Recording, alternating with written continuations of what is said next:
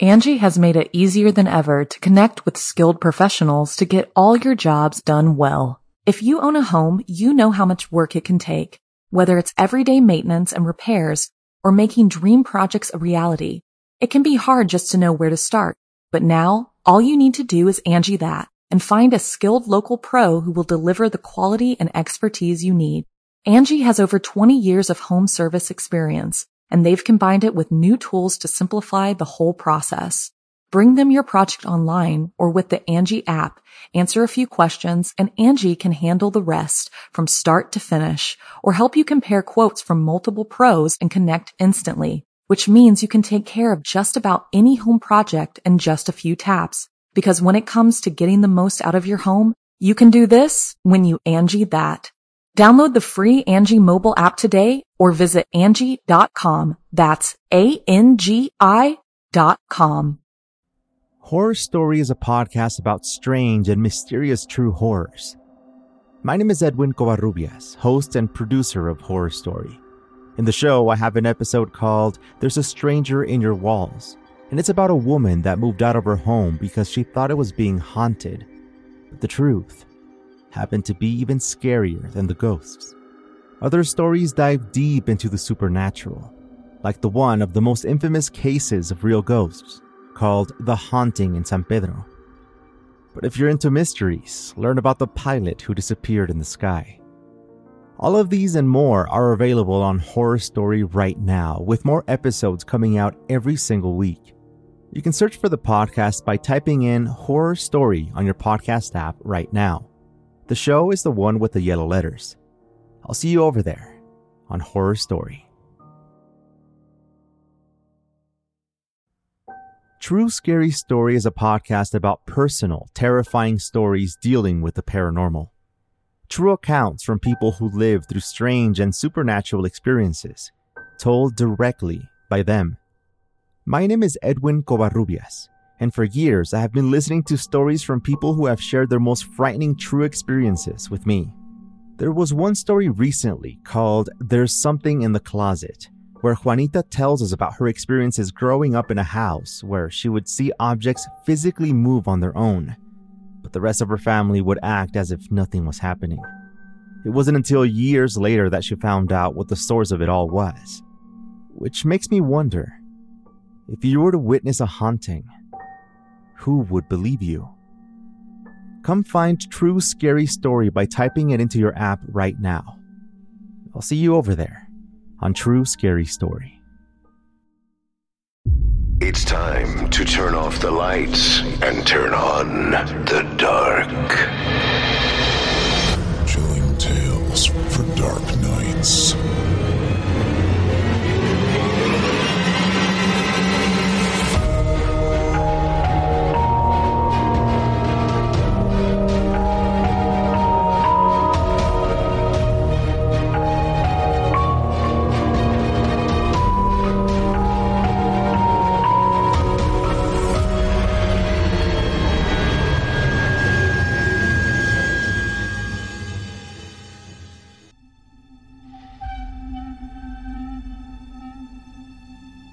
Good evening, listener. You're listening to Chilling Tales for Dark Nights. On tonight's edition, we invite you to leave behind your safe reality and descend with us into the frightening depths of the most terrifying imaginations with an audio adaptation of frightening fiction about sinister security. I'm your host, Steve Taylor, and tonight I'll be your guide as we traverse the dimly lit corridors of your darkest dreams. Joining us tonight to help bring to life the frightening fiction of Marcus Demanda are voice talents Paul J. McSorley, Olivia Steele, Rissa Montanez, Danielle Hewitt, and Eric Peabody. Now, get your ticket ready. Take your seat in our theater of the minds and brace yourself. It's time to turn off the lights and turn on the dark. Segment Story 1 Introduction. Our first tale this evening is brought to us by our friends over at Velox Books, is written by Marcus Demanda, and is performed by Paul J. McSorley, Olivia Steele, Rissa Montanez, Danielle Hewitt, and Eric Peabody. In it, a couple away on a dream vacation face a home invasion of the worst kind. Now, without further ado, I present to you The House Sitters. I got the call just before 9 o'clock. A pleasantly warm wind fanned the balcony upon which I stood, and below it, the reflective surface of the lagoon. The moon was out. I had a glass of wine in one hand and the whole world in the other. There really is no place like Bora Bora for a week's vacation in the summer, and no resort equal to the chateau for getting the most out of it. The wine was a full-bodied red that smelled rather like mentholated black cherry, simple and pleasant. I put my lips to the glass. It was richer and rather more complex in the tasting, adding notes of plum and raspberry, blending them. Bucella Cabernet. Delightful. Standing next to me, Lorraine turned and arched her back just slightly over the railing. She had her hair down. Her gown, half open, fluttered in the wind. She wore nothing underneath. At 29, she too was delightful. The voice on the other end of the phone, not so much. Have you lost your fucking mind? It was Darby, my sweet, precious daughter. It was good of her to call. It was nice to know that she cared. As for the question, I don't think so. Why do you ask? Lorraine's smile vanished. It seemed that Darby's voice carried. Every summer you do this. She went on, her voice trapped somewhere between exasperation and contempt. Every year you advertise to the whole world that you're 5,000 miles from home. It's like you want something bad to happen. I hadn't actually seen Darby in more than 3 years. She was in college now, as I knew by the tuition bill. Legally, she was no longer my concern. All claims of child support had been rendered null and void upon the celebration of her 18th birthday, to which I had not been invited. I still loved her, though. I wanted her to have a good education. She'd come around one day. Anyway, it wasn't like I was hurting for money. Sweetheart, what are you talking about? I'm talking about your Facebook page, Dad. She said, sounding as though she were summoning patience, sounding as though patience was a rock that had to be drawn up from a deep hole with chains of iron. You don't even have your privacy settings set. Anyone can see it. Do you understand? Anyone! She was talking about my vacation pictures, of course. I left the railing, phone still at my ear, and regarded my laptop, which I'd brought out onto the balcony with me. It was powered on and open, showing the Facebook page to which my daughter was referring. And yes, there were several nice shots there, all very recently uploaded. 2, I had left my settings public. Oh, that. The public nature of my settings had not been an oversight. I was not in the habit of being careless. I said, "It's good to know that you check up on me occasionally, even if it's only online." Angry silence emanated from her end, broken only by the sound of her breathing. "Darby, what's the problem?" Next to me, Lorraine sighed. I put a finger over her lips, discouraging any comment from her. She and Darby did not get along, had never gotten along. There had been a time, long gone now, when I had hoped they would have made fast friends. Only 11 years separated them. We've been through this before. You know what the problem is. I've told you 1,000,000 times, and you never forget anything, even though you don't listen to me. I smiled, pleased to be acknowledged for my good memory. And it was true. I remembered all that she had ever told me as it pertained to the risk of posting my vacation pictures over social media. A wealthy man coming home might find that his house had been utterly and completely sacked and the robbers gone for days. Such things had happened before. Such things had been on the news. "How's your mother, Darby? I never hear from her." What the actual fuck, Dad? Like you give a shit. Lorraine snorted. How she wanted to dive into this conversation. I could virtually smell her impatience, her anger. "We should get together," I said. "I'll be home in a week. I miss you. You could, I don't know, show me how to change my privacy settings." Moments passed, then... Maybe. Had her temper cooled by a degree? But then she had to add, If it's just us. Lorraine narrowed her eyes, and I found myself wishing that I had come out here alone, or that my girlfriend's hearing was not so damned acute. Yet there was a part of me that was tempted, sorely tempted, to stoke the fire between them, and I had always been a hopeless slave to temptation. "You should come with us next year. Bring the boyfriend if you like. I won't bite." Lorraine actually gasped, Hold on. making no effort whatsoever to keep her voice down. No? I gestured to her, tried to simultaneously wave her off while reassuring her with my eyes. There was no way Darby would actually take me up on the offer. If I had thought she might, I'd never have suggested it.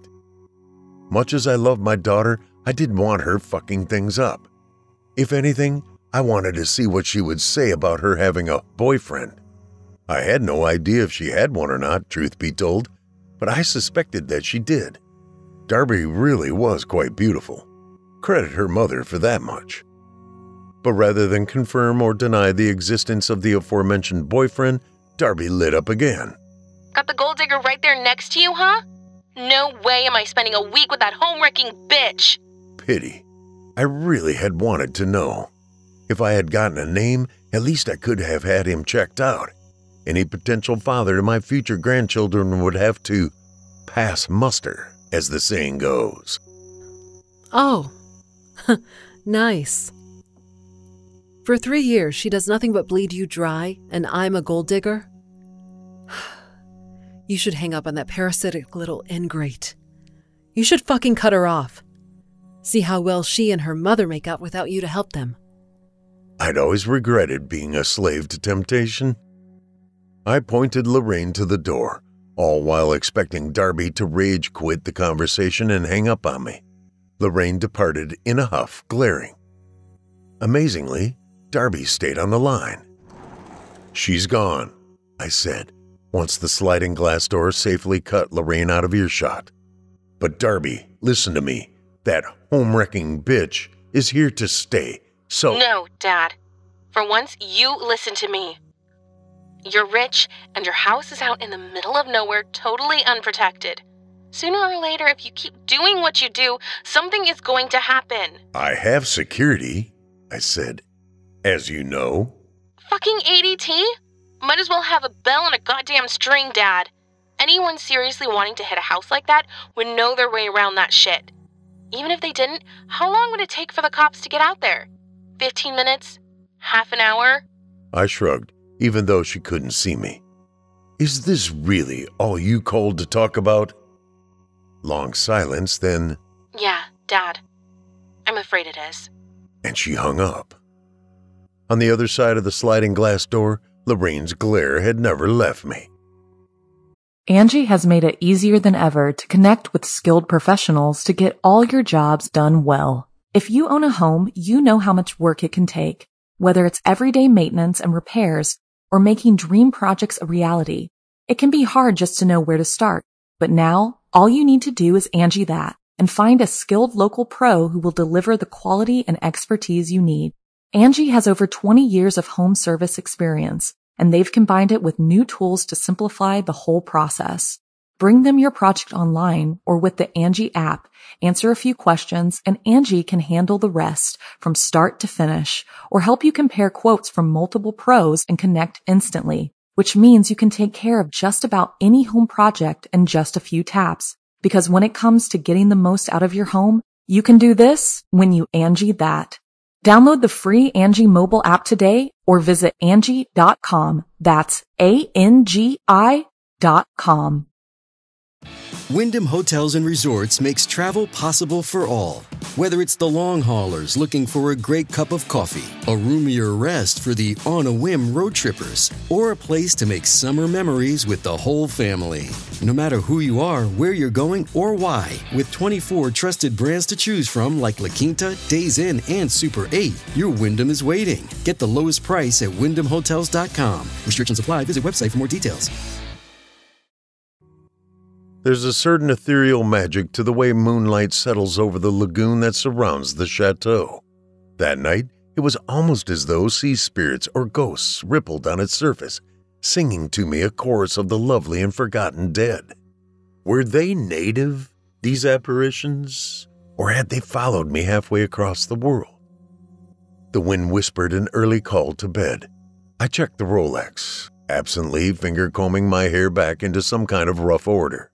It was still barely past 9 o'clock. Back at my other home in the Catskills, it would have been 2 in the morning, a likely enough hour for visitors. I left the laptop on. I heard Lorraine puttering around inside our suite, opening cabinets, probably going for another bottle of wine. Not far off, a yacht silently glided over one of the moonlit ghosts of the lagoon, dividing the ghost in two, killing it. I leveled my phone and took the shot right before the lights in the boat went out and the anchor dropped. 2 shadows passed from the upper deck down to its lower level. Young shadows, both half naked and physically fit. They were holding each other. They would be fucking soon, I had no doubt. If only they had stayed on the upper deck, I would have called Lorraine out to watch them with me. And if they had noticed, we would have waved at them. There are places in the world where it is not so unusual to do such a thing, especially at this hour. Bora Bora is one of them. I posted the shot along with more pictures of the lagoon, the chateau, and various pictures of myself with Lorraine. I posted to my status. Loving life on the other side of the world, not missing home one bit. Enjoy the rat race, suckers. The tone was perfect. People would hate it. There were many people I knew who would love to see me get what's coming to me. And I do get what's coming to me. All the time, every day. It's the natural order of my universe. Life rewards the ruthless. Lorraine stepped back onto the balcony, quite recovered from her second-hand confrontation with Darby. She set a fresh bottle beside the laptop in the center of the small oak wood table. She tilted her head to the chairs, beckoning. I sat down opposite her, checked the screen, which showed my house in the Catskills. Security cameras displayed the property from 14 different angles. A taskbar on the far right allowed me to manipulate the environment, rotating cameras, turning the lights on or off, even locking or unlocking certain doors. My security consisted of a lot more than just ADT. Turn it off. It isn't going to happen while you're watching. They'll let us know if anything happens. I did enjoy watching, though. Too, I enjoyed fiddling with the hidden cameras, both inside and outside of the house, along with several that lined both sides of the road that led to it. It had been in my possession since the mid-90s, this house of mine. It had 4 bedrooms, 2.5 baths, oak-beamed cathedral ceilings, and plenty of space to entertain. There was an all-floors fieldstone fireplace, open on both sides, useless during the summer, but still impressive. In the back, curved bay windows looked out over the surrounding hilltops, while up front, one could look down over the last half-mile stretch of road that constituted the approach. The approach itself passed natural rock outcroppings that were incorporated into the original landscape design. I owned more than 125 acres of woodlands, open fields, and intersecting trails that friends and associates might explore by ATV or snowmobile, depending on the season. I did not have many friends, but I did have several associates. Among them were my house sitters. No one knew about them, of course, other than Lorraine. Darby sure as hell didn't know. During the day, they took full advantage of this property of mine. At night, they remained in the basement and waited. I could see them now, crouched in the dark like the shadows of statues. No matter how long I watched them, they never moved. Perhaps they were asleep. There was no way to know. Come on, Lorraine said, standing, taking my hand. Let's go inside. Put on a DVD. I followed her. If anyone should come, the house sitters would come to life. They would send me a voice message. It was always the same, a single sentence, both of them speaking together as one. You have company. Sometimes I answered the message before they got to work.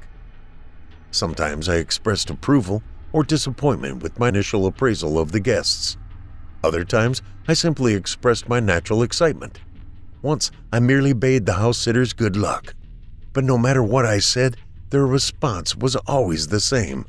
And this second message was always texted, never voiced. We hope you enjoy the show. Anyway, I never watched them do their show live. The raw footage from the live feed was typically rife with bad camera angles, replete with endlessly repeated dialogue.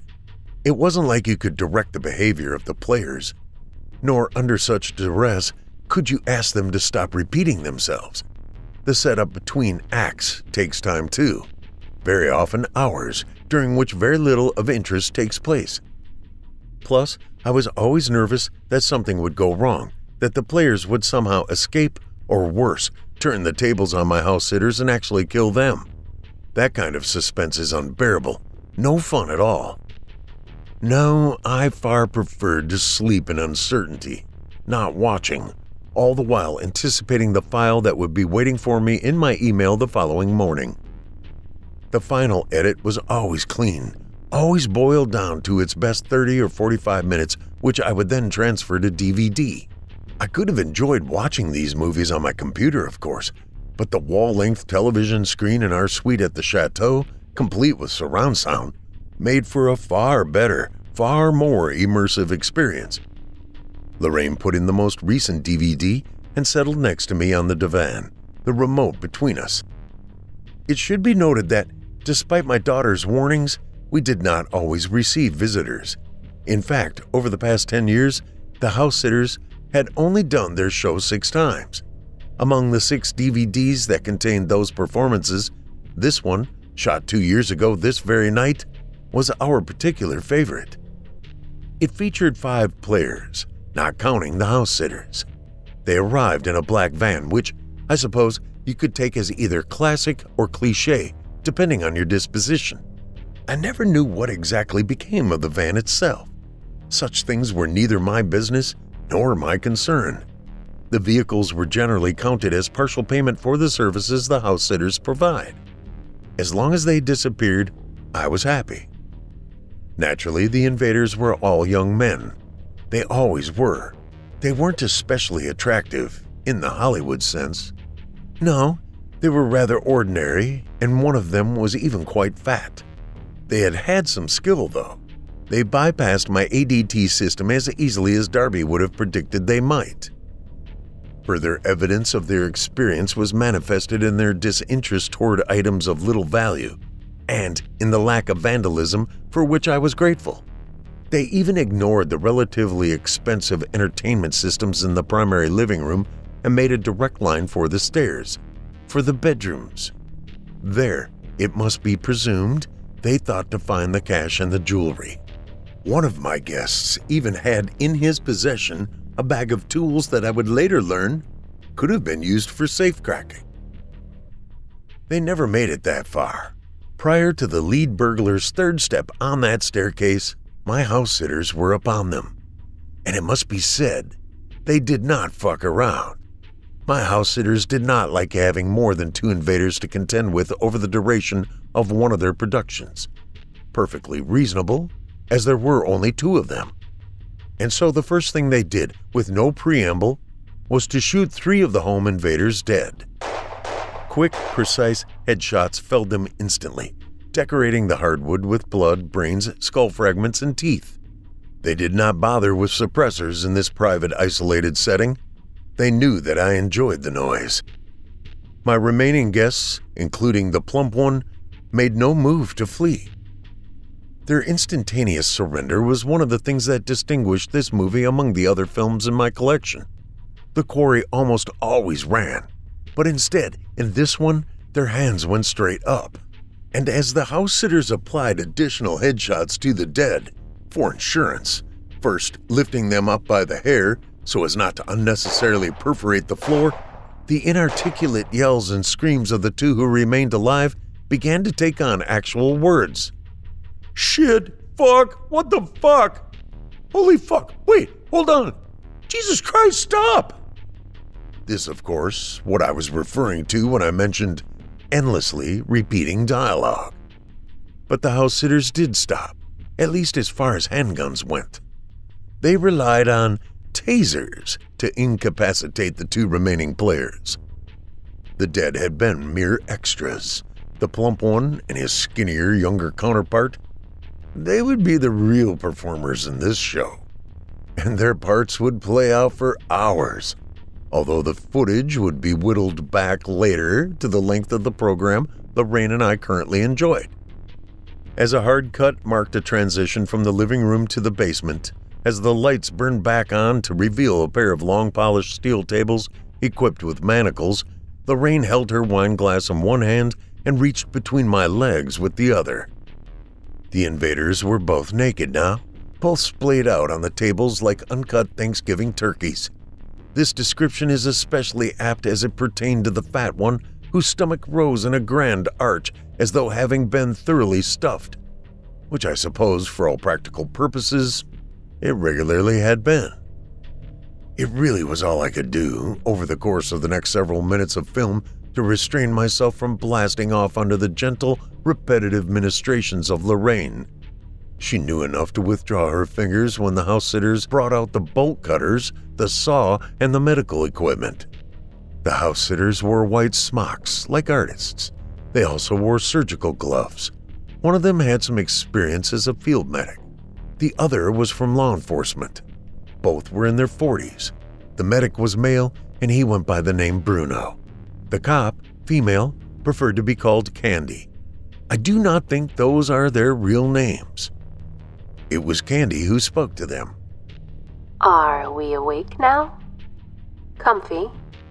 Bruno, meanwhile, arranged his supplies on a metal trolley between the two tables while the battery-run power washer charged on the floor. The guests were both gagged. Neither Bruno nor Candy had any interest in what words their quarry might utter for this part. That didn't keep the prisoners from responding in various ways. Apart from the screaming, which was a constant, they also banged the backs of their heads against the tables, rattled in their restraints. And well, there were also the less voluntary responses, the messy ones. For whatever reason, Lorraine, who is far more ladylike in most matters, found these responses rather funny. Otherwise, I'd have asked that they be edited out. Really, big boy? No more self-control than that? We're just getting started, you know. The other noises, made by the equipment, were far more stimulating to my mind. The grinding of the larger bones under the 20-inch giggly saw, the crunching of others under the 7.5-inch surgical mallet, the snapping of smaller bones under Liston forceps and ordinary pliers, the tearing of ligaments and muscles, forcibly stripped from their skeletal moorings by retractors and amputation knives, the towel clamps and dissection scissors. All these and the visuals that accompanied them, alternating regularly between impact shots and close-ups on the face, especially the eyes, were what made the movie for me. Bruno's detached calm throughout the procedures, as he called them, was most to be commended. He was quite skilled in prolonging, too. Not only the lives of his subjects, allowing them to bleed out would have been only too easy, but also the degree to which they, with the help of adrenal-based medications and smelling salts, remained aware until the very end. As often as not, he could have a subject fully quartered at the elbows and knees without losing them to blood loss or even heart failure. To me, this was the money shot, the close-up of the fat man, the primary, on the steel surgical table, his arms and legs manacled to the four corners, awake and aware of what had been done to him. The way his massive, befouled, and bloody body continuously lurched and flopped, the stumps of his arms and legs thumping against the blood-smeared steel tabletop as his hands and feet lay inert in the chains, separated from the rest of his body. I reached over for Lorraine, and her hand returned to its ministrations as on screen, Candy forced the skinnier, still uninjured man to turn his head and see what had become of his accomplice. "We have some loose meat," she said, leaning in toward his ear, purring the words, "Who's hungry?" He puked behind the gag before she could remove it, and he kept puking as she finally withdrew it, allowing the man to retch himself empty, and afterward to beg and scream some more. "Now, you listen to me," she said, not unkindly. She sounded like a mildly disapproving school teacher. "You are going to do this. As long as you keep doing it, Bruno will not hurt you. Make it to daytime, and we'll let you go.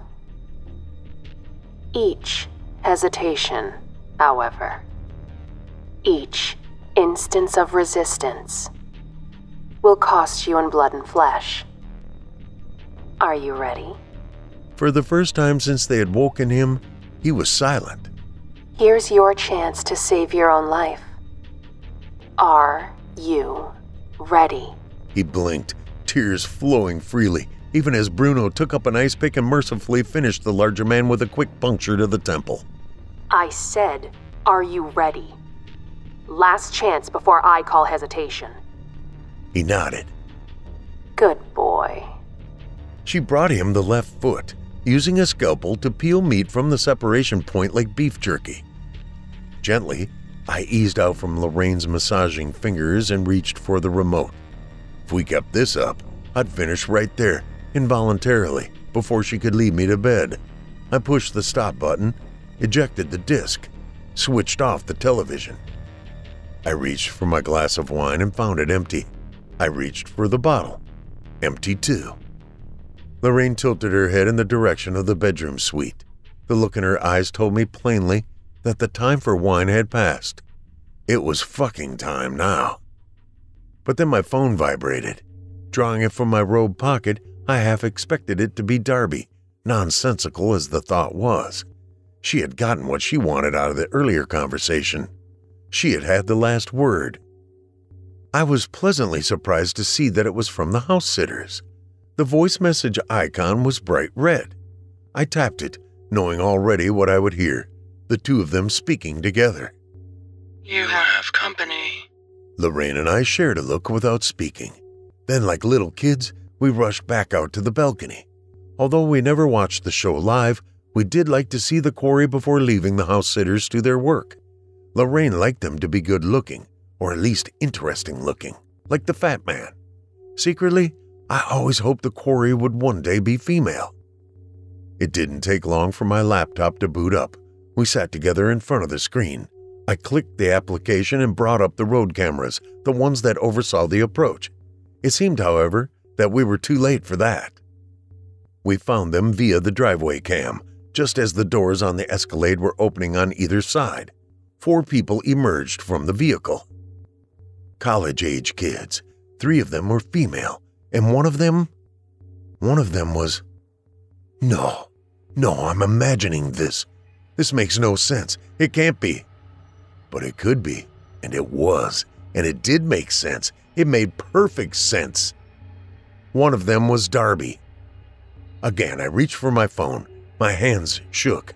Lorraine watched me, eyes wide, mouth agape, not speaking. I didn't bother with a traditional call. They would not have picked up. I did what I always did, carefully making sure to get my typing just right even as the kids came nearer and nearer to the double front doors of my house. I texted them in all caps. That's my daughter. That's Darby. Don't do anything. I could hear her outside with her friends. I really did have a top-quality system. Her words came across as clear as could be. Remember, we're just going to teach that stubborn old dumbass a lesson. Just grab some cash and a few other things, break a vase or 2, then leave. I'm not going to trash the whole place. We could have one hell of a party here. I could raise the whole gang in no time. I wondered if this was Darby's boyfriend, the potential future father of my grandchildren. The house sitters texted back. We hope you enjoy the show. And all Lorraine had to offer was, Oh my God. she wasn't even upset. At the house, Darby keyed in the security code and deactivated the ADT alarm. I texted again. Do you fucking read these messages or not? Leave my daughter alone. I waited. The kids passed inside. We switched to the foyer cameras. The boy took one of the other girls, not Darby, by the shoulder and kissed her deeply.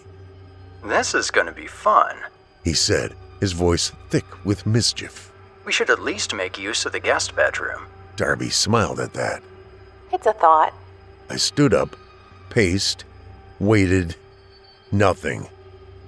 Jesus Christ! I yelled into the open air. Fucking answer! Lorraine took my arm, said my name, tried to be soothing.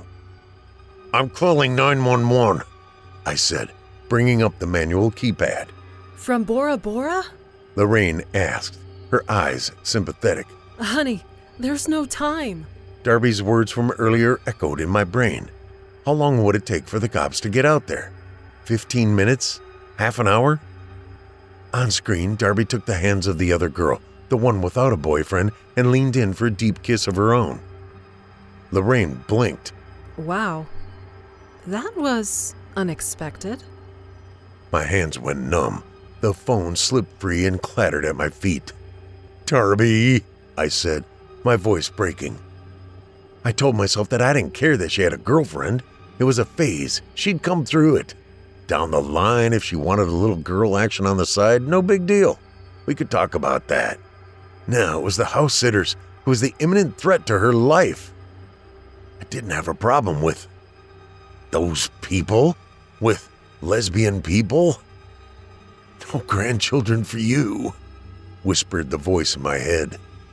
You can't save her by calling the cops.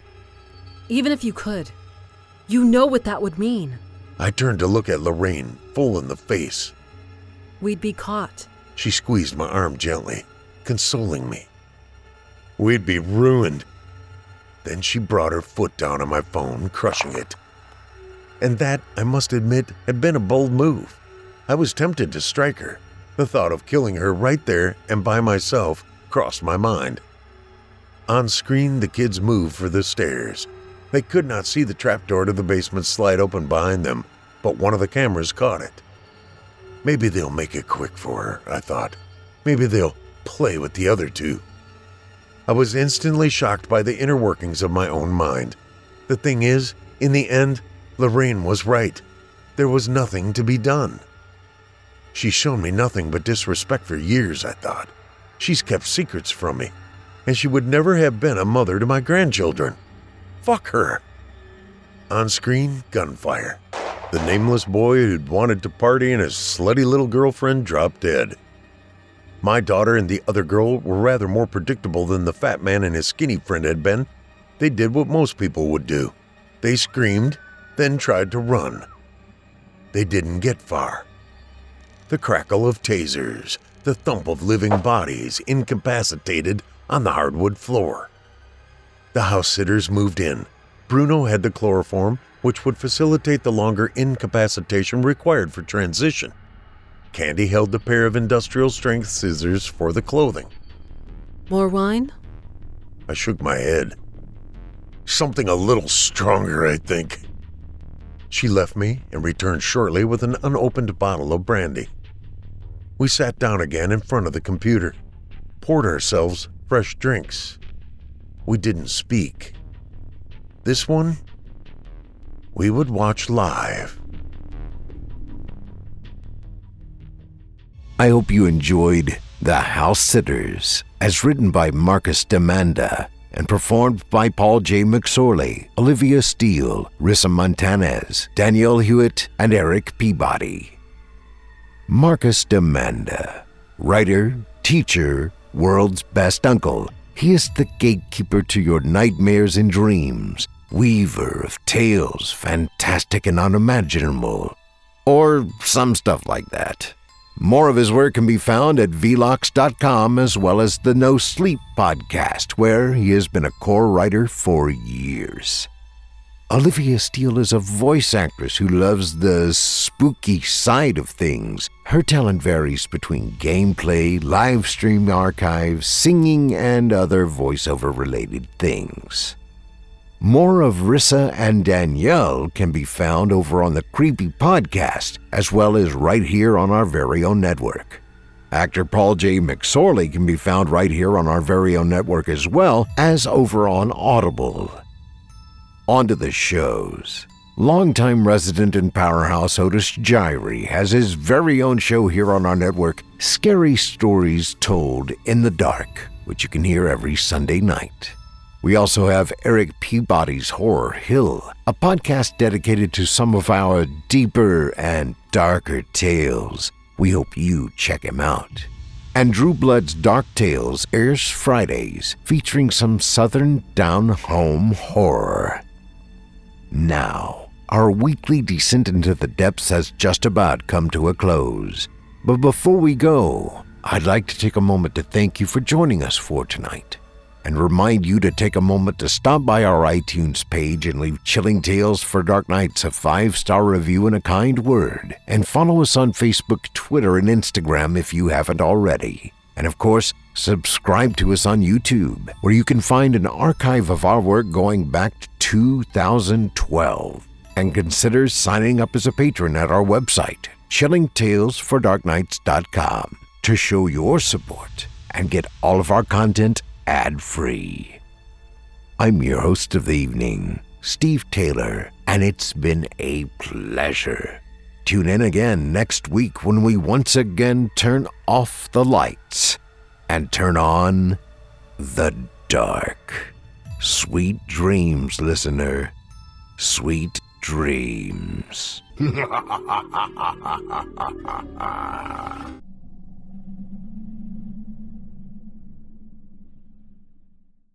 Angie has made it easier than ever to connect with skilled professionals to get all your jobs done well. If you own a home, you know how much work it can take, whether it's everyday maintenance and repairs or making dream projects a reality. It can be hard just to know where to start, but now all you need to do is Angie that and find a skilled local pro who will deliver the quality and expertise you need. Angie has over 20 years of home service experience, and they've combined it with new tools to simplify the whole process. Bring them your project online or with the Angie app, answer a few questions, and Angie can handle the rest from start to finish, or help you compare quotes from multiple pros and connect instantly, which means you can take care of just about any home project in just a few taps. Because when it comes to getting the most out of your home, you can do this when you Angie that. Download the free Angie mobile app today or visit Angie.com. That's ANGI.com.